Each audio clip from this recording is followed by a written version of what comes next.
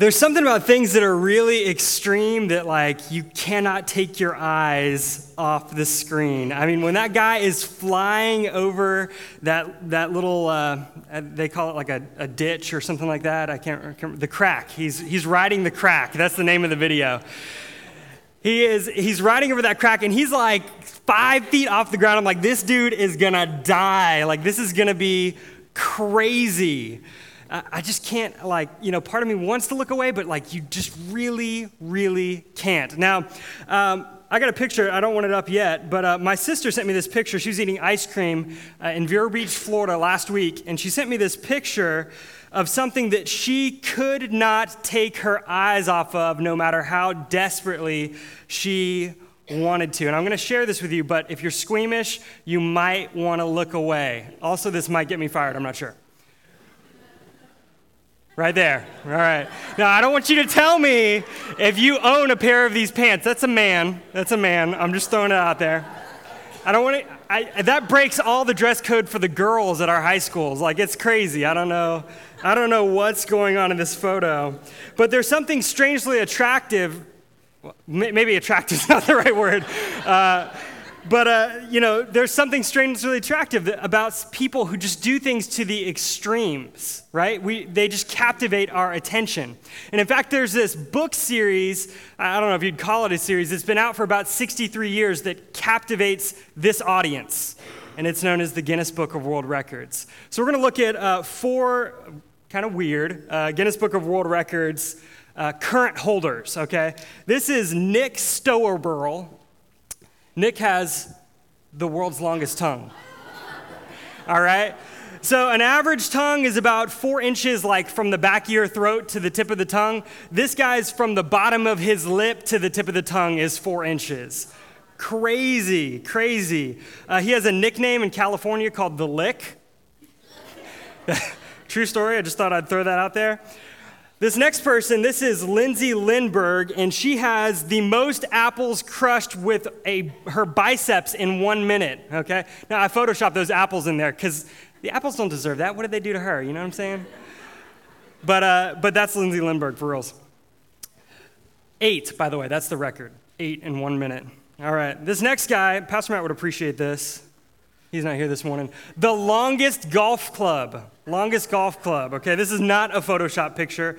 This golf club is 14 feet, 5 inches long, and according to the Guinness records, he uses this club to hit balls flying over 500 feet, 542 feet. Yeah, so that's the secret.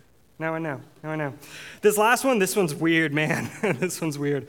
This is the Duchess, right? The world's longest fingernails, okay?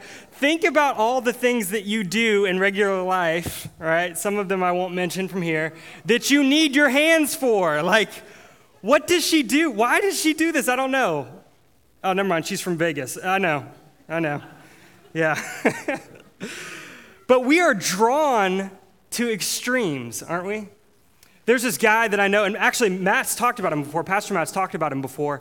His name is Thomas Kinkade. And this was the story that Matt told a few months ago. It might have been even been sooner than that, where Matt was coming into the office, right, into the church office, and there's a homeless man that's sleeping by one of the doors, and he's kind of like, okay, well, he's going to do his own thing. I'm going to go in my office. I'm going to shut the door so I can't see him. This guy, Tom, he sees him, he picks him up, and within the course of 2 hours has driven this guy from Vero Beach, Florida to Orlando, Florida, led him to Christ, okay, and reunited him with his family. Like, Tom is like the bomb.com, you know what I'm saying?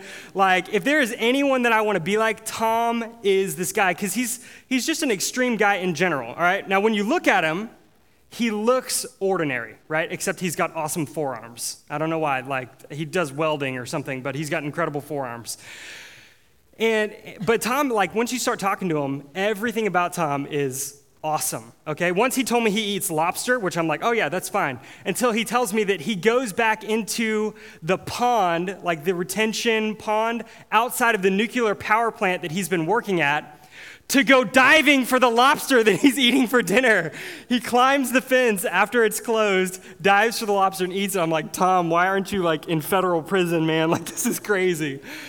He gets his steak totally rare, okay? He orders the steak rare, like the restaurants won't serve it, so he's like, okay, put it for as little time as you possibly can on the frying pan and just flip that thing over and serve it to me on my plate. That's how I want it, right? And then he'd go to the pepper and he'd try to shake some out and he'd go, nah, and he just takes off the top of the pepper and pours it over the top of the steak, right? Melanie knows what I'm talking about. Tom is an awesome, awesome guy. But Tom is also one of these people that, like, when you hear him pray, it's not like, oh, God, our Father, you art in heaven. You know, he's not like this really grandiose prayer, right? It's just like he opens his heart to God. There is this conversation, you're almost like, I don't even know if I should be here right now. Like, this is like awesome. Like, there is this connection that's going on with God, and I just want to like stick my finger in the connection and hope some of it drips out on me. And that's just who he is.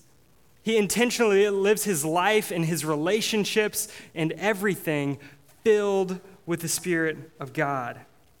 It's awesome. If you have your Bibles, open them up to Acts 2. And we're going to take a couple of minutes. And while you're opening them up, I'm going to give you some background here. I just want you to imagine the scene of what the disciples have gone through so far. Jesus Christ, the one that they have spent the last 3 years of their lives with. Okay, they've dropped everything that was going on before, and they have followed this guy. They have dedicated their life to him, just ascended into heaven. You saw it with their own eyes. They saw it with their own eyes. The people who had become as close as their own family were gathered in Jerusalem in someone's house, just waiting. You know what that something is because Jesus told you that it was coming, right? It was the counselor, but you don't really know like what exactly that is. Like they're just going to send some weird psychiatrist and like, you know, who knows, right? So they're waiting, but they don't really know really quite for what, right? So they're hanging out in Jerusalem, just like Jesus told them to. Maybe they're getting tired of wondering, like, how many more days, because Jesus wasn't like, hey, in 42 hours and 32 minutes, like, this is happening, guys. Get ready. It's happening. Put on the countdown right now. It's happening. He just goes, it's coming. And so they are waiting exactly like they're supposed to do. And that's where we pick up in Acts 2, 1 through 21. And this is awesome. They were completely amazed. How can they be this explained? Oh, I'm missing some scripture here. Let me look back here. When the day of Pentecost came, they were all together in one place. Suddenly, a loud sound like the blowing of a violent wind came from heaven and filled the whole house where they were sitting. Crazy. They saw what seemed to be tongues of fire that separated and came to rest on each of them. All of them were filled with the Holy Spirit and began to speak in other tongues as the Spirit enabled them. Now, they were staying in Jerusalem, the God-fearing Jews from every nation under heaven. When they heard this sound, the loud sound of the wind coming through the building, a crowd gathered together in bewilderment because each one heard their own language being spoken. Utterly amazed, they asked, aren't these the same people who are speaking Galileans? Like, then how is it that each of us hears them in our own native language? All right, I'm going to get myself in trouble here. Parthians, Medes, and Elamites, and the residents of the Mesopotamia, Judea, and Cappadocia, Pontus, and Asia, Phrygia, and Pamphylia, Egypt and parts of Libya near Cyrene, visitors from Rome, both Jews and converts to Judaism, Cretans and Arabs, we hear them declaring the wonders of God in our own tongues. Amazed and perplexed, they asked one another, what does this mean? Some, however, made fun of them. I think this is really awesome. Some made fun of them and said, they've had too much wine. They are wasted. Then, that's the NIV translation. I don't know if you guys know. Then Peter stood up with the 11 and raised his voice. Man, I hope you guys read your Bibles. This is so funny. And addressed the crowd. Fellow Jews and all of you who live in Jerusalem, let me explain this to you and listen carefully to what I say. These people are not drunk, as you suppose. It's only 9 a.m. Like, that was his answer. It's only 9 in the morning. No, this is what was spoken by the prophet Joel. In the last days, God says, I will pour out my spirit on all people. Your sons and daughters will prophesy, your young men will see visions, and your old men will dream dreams. Even on my servants, both men and women, I will pour out my spirit in those days, and they will prophesy. I will show the wonders in the heavens above and the signs on the earth below. Blood and fire and billows of smoke. The sun will be turned to darkness and the moon to blood before the coming of the great and glorious day of the Lord. And everyone who calls on the name of the Lord will be saved. Amen. The disciples were in an interesting circumstance. Just imagine being there. Suddenly, the entire house that you are in is filled with this loud roaring wind, like you forgot to board up your windows during a hurricane, right? It's just rushing through. This morning, I heard a little bit of loud rushing wind. Anyone hear that? That was crazy. My phone was going off with tornado alerts and all that stuff. Wind is incredibly powerful. But I think what's the coolest part of this story is what happens a few chapters before this, right? Because this is like the moment for the disciples. This is the moment for the church, right? When they received the Holy Spirit. These are the same guys that, though they had given up their lives to follow Jesus, were the ones that were running for the hills, right? These were the same ones that were abandoning Jesus as soon as he was arrested. And here were these guys experiencing something that was going to empower their ordinary lives to be lived in a radical servitude to the Spirit working through them in incredible ways. From this point on, the disciples and the world itself was never the same. Never the same. Think about it. Stephen, right? He goes out. He's the first one to die for his faith that was not Jesus, right? He died. Peter was this wishy-washy, like, I'm going to cut off your ear kind of guy, right? He's the one that walks out on the water but then sinks, and all this stuff is happening. He's the one that's denying Jesus 3 times. He goes out, and suddenly he is a changed, courageous, bold man. Paul, who was formerly Saul, right? He goes out. He's the one that's been killing Christians, been killing the people who are following Christ, and becomes a Christ follower himself. That's crazy. That is crazy. They were no longer scattered. They were no longer shy. They were no longer confused. They were bold and inspired and began to declare and live the gospel of Jesus through the power of the Holy Spirit. And it was contagious. Contagious. Verse 41 down in the 2nd chapter of Acts says that they go out and they start to preach. In that first day, 3,000 people gave their life to Christ. 3,000 people. Like, this is crazy. People down here getting a shower because I'm just like in this right now. 3,000 people. Something incredible happened, and their lives were filled with the Holy Spirit, with incredible power. Today's the day of Pentecost. It's the day that we celebrate the birth of the church, and we celebrate the Spirit coming into our lives as Christians.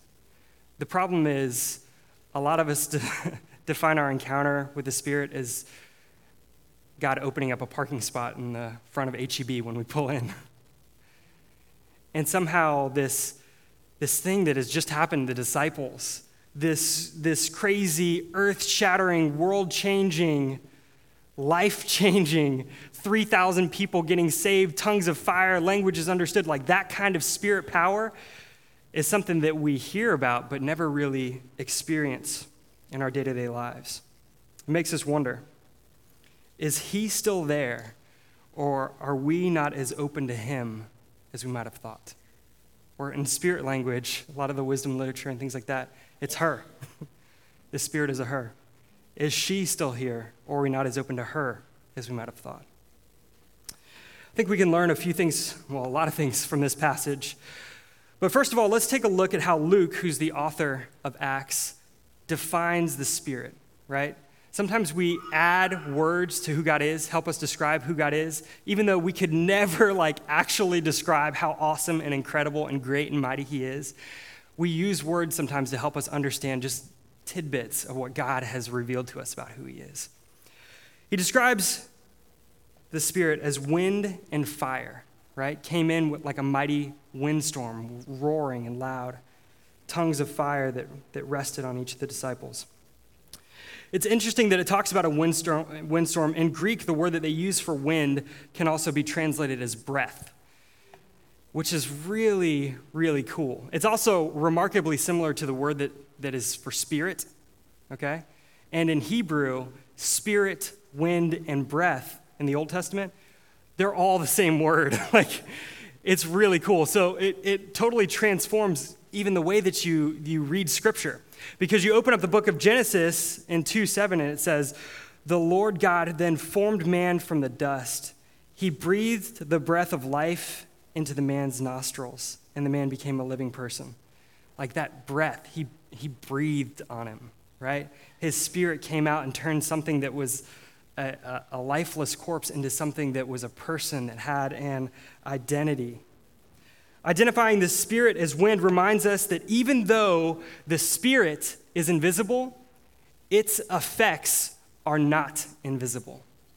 Even though the Spirit is invisible, its effects are not invisible. When the Spirit came into the room, it came in with a loud roar, right? I imagine parchment like coming up off tables and robes whipping and beards doing awesome dancing things.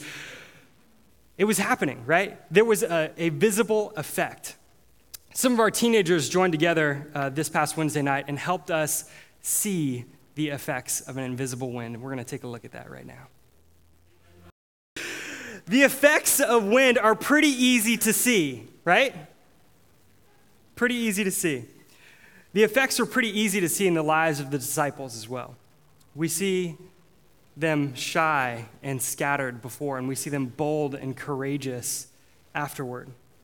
Let me ask you guys a question. If you are a Christian and the Spirit of the living God has come inside of your heart, the Spirit of the invisible God has come inside your heart, what effect is God working through you? In other words, when people are looking at you, what effect are they seeing? Can they even tell that the Spirit of God is living inside of you? Let me say it again. Can they tell that the Spirit of the living God, the one who saved 3,000 people and called down the tongues of fire, language-breaking, barrier-breaking, life-changing God is inside of you? Because they should be able to. Fire.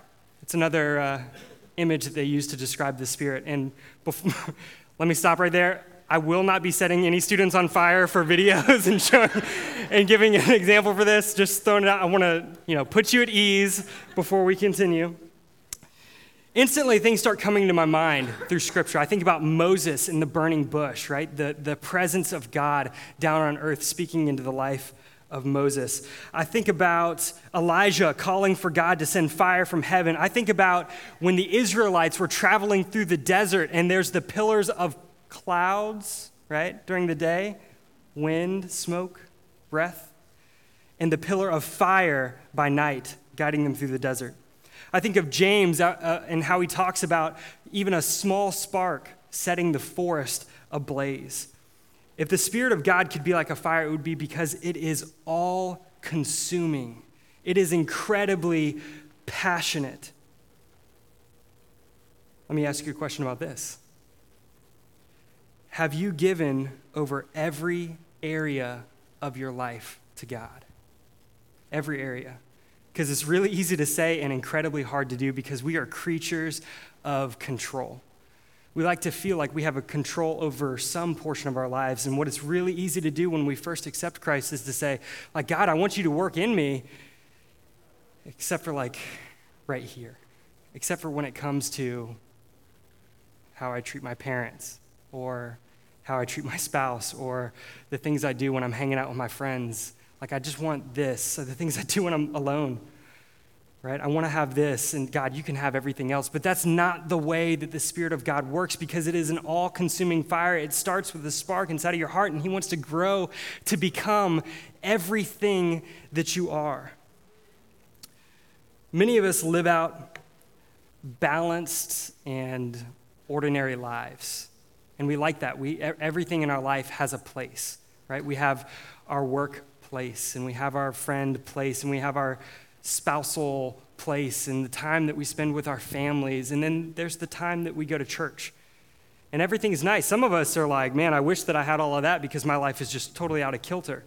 But for some reason, like the goal is like, man, I just want to have a balanced life. I just want to have an ordinary life so that I can live and I can die in peace.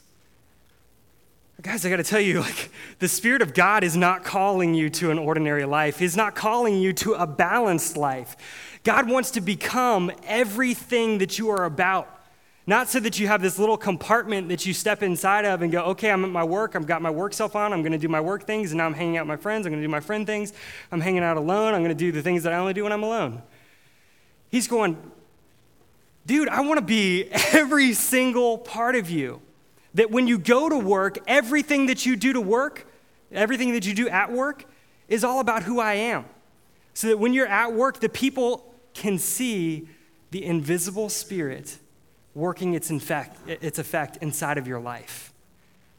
That when you're alone, that even though no one's watching, He has set apart those moments for Himself. So that the things that you do are giving honor and glory to Him. Francis Chan's got this book called Forgotten God, and if you haven't read it, it's like incredible. I love a lot of the stuff that Francis Chan does. I'm going to read you a little bit of an excerpt out of here because he's having this conversation with one of his friends, and he asks him a question. I think his friend answers so honestly, like way more honest than most of us probably are a lot of the times.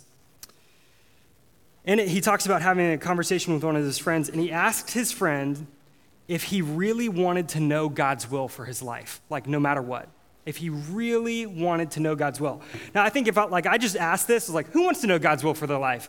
Like, oh yeah, that's totally true. I want to know God's will for my life. But I think if we're alone and we really start to ask ourselves, do I want to know what God's will for the rest of my life is? A lot of us are like, well, no. Because if I go before God, and this is what his friend says, if I go before God, I want to be able to say, God, I didn't know that you wanted me to do that. Because here's the thing about God, he's not going to call you to an ordinary life, right? He's going to use your ordinary life and your ordinary circumstances in extraordinary, radical ways. And sometimes that means stepping outside of our comfort zone. And so one of the questions that I want us to ask today is, do we really want to know the will of God in our lives? Do we really want to know that he wants us to take steps into deeper waters than we have ever known before? Now, some of you guys, I don't know how many of you guys actually use the notes that are inside of your bulletins, but some of you guys might be looking at the sermon title going, it's called So You Want to Be a Sailor. What? What does this have to do with anything that we've talked about so far? I got a party trick I want to show you for the next Nazarene potluck that you attend. These are bags that I did not steal from Kroger last night. I bought a watermelon and wrapped a watermelon inside of them so I could take out extra bags. Truth, all right? If I were to ask you to blow up this bag as fast as you possibly could, how would you do it? Most of us, we would open this area, like you have to actually blow it, right? You can't shake it. But most of us would put our mouth right up to it and go, if I pass out, catch me. And we would get it, right? And that's cool. You got a lot of lung power, you can fill that thing up really fast. But what if I told you, if you challenge someone else at your next Nazarene potluck, and you say, I bet you I can blow up this bag faster than you. Don't bet anything because it's a Nazarene potluck, all right? But you challenge them. They start to blow, and you just hold your bag back and go, it's done. It's done. Now, what does it have to do with being a sailor? A lot of times when we are living our lives, we have this sailboat, right? And we're going, God, I want you to take me wherever you want me to go. and we say it with our mouths, right? But then we stand behind our own sails going, you're going, God, how come I don't have this 3,000 people saving fire coming down from heaven in flames of tongues resting on people kind of spirit of God living and working inside of my lives? And he's going, you're blowing your own sailboat. Like you have the sails there. You have them. And the Spirit of the living God is working and moving everywhere all around you. But you're choosing to blow it yourself. You've got your sails set in the wrong direction. And sometimes what we need to do is stop blowing it ourselves. And we need to take a step back and just say, God, whatever you want me to do, wherever you want me to go, take it. Take me there. Set your sails up in the direction of the Spirit. This morning, I want to invite you on a journey that we're going to be taking over the next couple weeks. This entire series that we're in, Ordinary Radicals, is all about taking those ordinary circumstances in life, the ordinary places and situations of our lives, and letting God radically change the way that we function in those. That we become so sold out, so filled with the Spirit of God, that he radically changes those situations and circumstances in our lives, in our marriages, in our families, in our friendships, all of those places. And I want to invite you on that journey with me. The band is coming up, and we're about to play a song called Oceans, one of my favorite songs in the world. It's a great song, which pretty much is, as sailors, is like, man, it's our anthem. It's our anthem. We're going to read the chorus of the song really quickly before they begin. It says, Spirit, lead me where my trust is without borders. Let me walk upon the waters. Wherever you would call me, take me deeper than my feet could ever wander. That my faith would be made stronger in the presence of my Savior. That's a hard thing to ask honestly. Because it's that whole thing of asking God, do you really want to know the will of God for your life? Because sometimes those deeper places are not easy places, but they are world-changing places. When God takes you into those circumstances, and you say, Spirit of God, work in me and work through me. This is all for your glory and not anything about myself. God not only changes and radically reorganizes your life, but he changes those that are all around you. Those that are in your workplace, those that are in your friendships, those that are in your family or your marriage. If you want to join me on this journey, I'm going to ask, we're not going to do a traditional prayer or response, but you are more than welcome to respond through prayer if you want to. But here's what we're going to do. As we sing this song and the chorus comes up, right, the sailor's anthem, what I'm going to ask you to do is just raise your hand. It has nothing to do with the person next to you. It has nothing to do with like, hey, look at me, this is awesome.